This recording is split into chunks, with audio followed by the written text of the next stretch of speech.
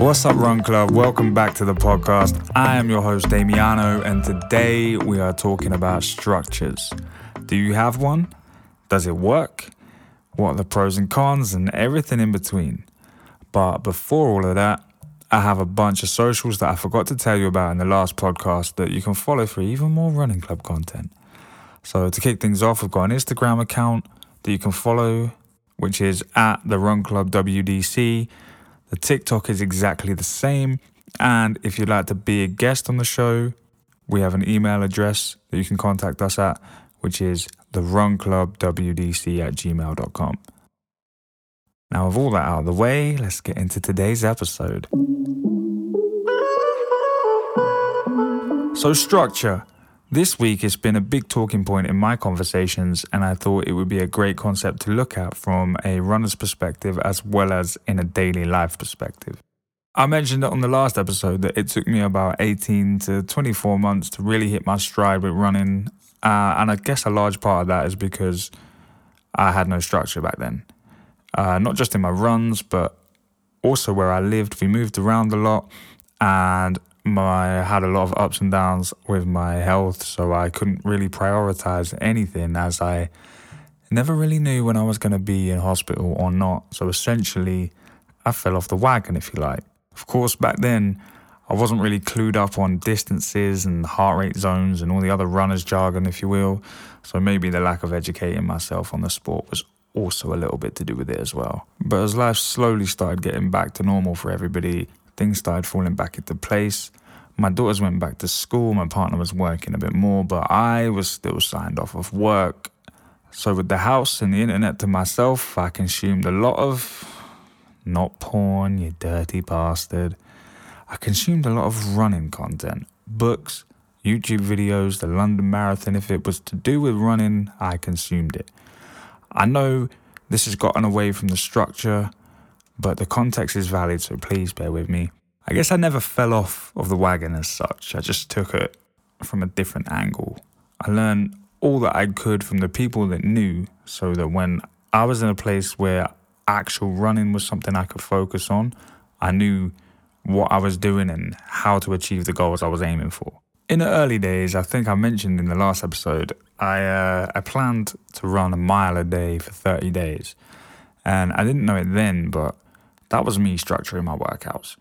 And at that point, it was to basically give my body the best chance at living with an autoimmune disease. And I guess it worked out because I'm no longer under the care of the endocrine department at my local hospital. I'm still on the meds, but regular visits are no longer needed. And later on, I'll tell you something a little bit more incredible. So yeah, as time went on and those 30 days passed, I was out of a routine. I had no structure to my training. And the same thing happened when I busted my knee after that first 5K. I said on last week's episode how I became a depressed sack of shit. And I'm not joking. I'd lay on my sofa for days feeling lost.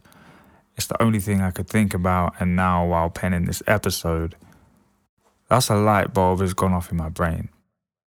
I don't think it was the not running that sunk me into them depths of despair, but more the fact that I have nothing to do. I wasn't working, I wasn't exercising. All I was doing was obsessing about the things I couldn't do, which, as we know, isn't good for anybody. But thankfully, that only lasted 2 weeks, and I could begin to plan a new routine that consisted of 3 recovery runs between 2 to 3 kilometers Monday, Wednesday, and Friday, and I would try to hit a 6-kilometer run on a Sunday. And I left Tuesdays and Thursdays for strength and conditioning.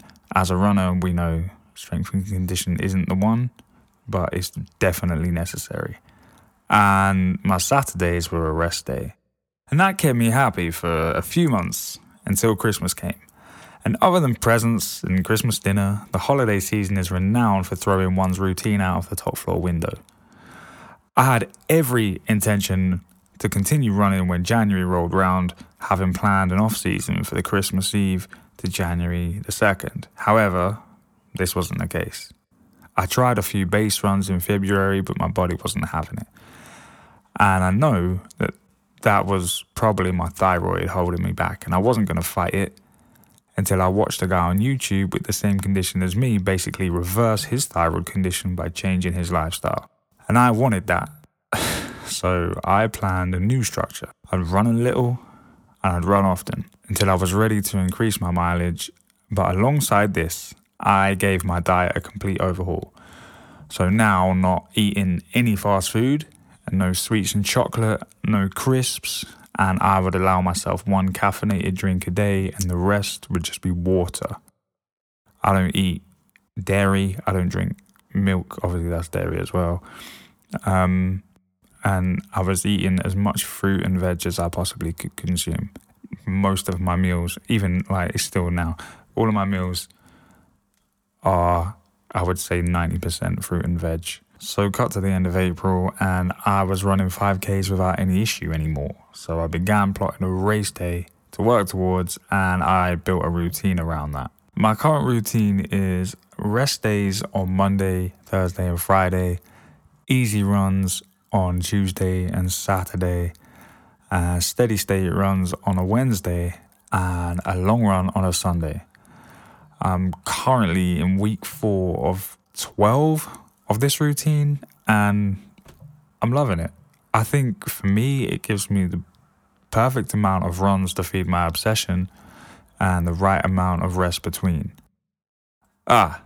So the incredible something else. So in 2021, I was diagnosed with adrenal insufficiency leading to Addison's disease. And I was placed on steroids that almost killed me for 3 months until I refused to take them anymore. And last week, I went for my last endocrine. Well, I didn't know it was going to be my last, but knowing now, it's my last. I went for my last appointment at the endocrine department to check my adrenal glands, and I got the results just Saturday, just gone.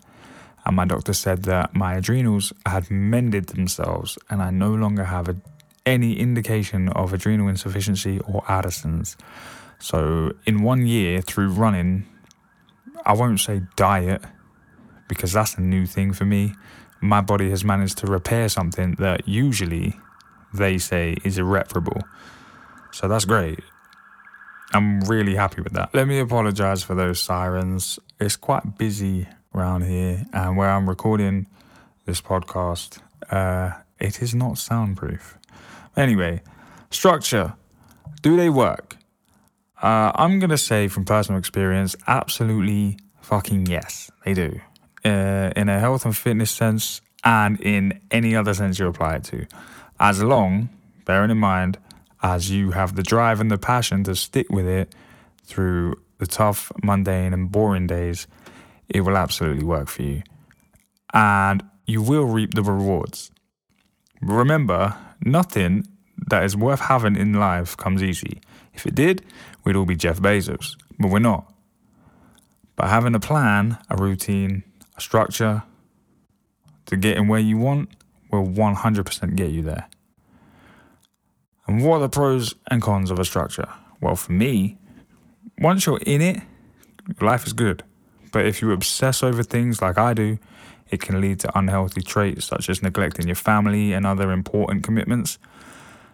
A structure can help you navigate your way to achieving goals, but it can also throw you in the worst depression if you're no longer in one.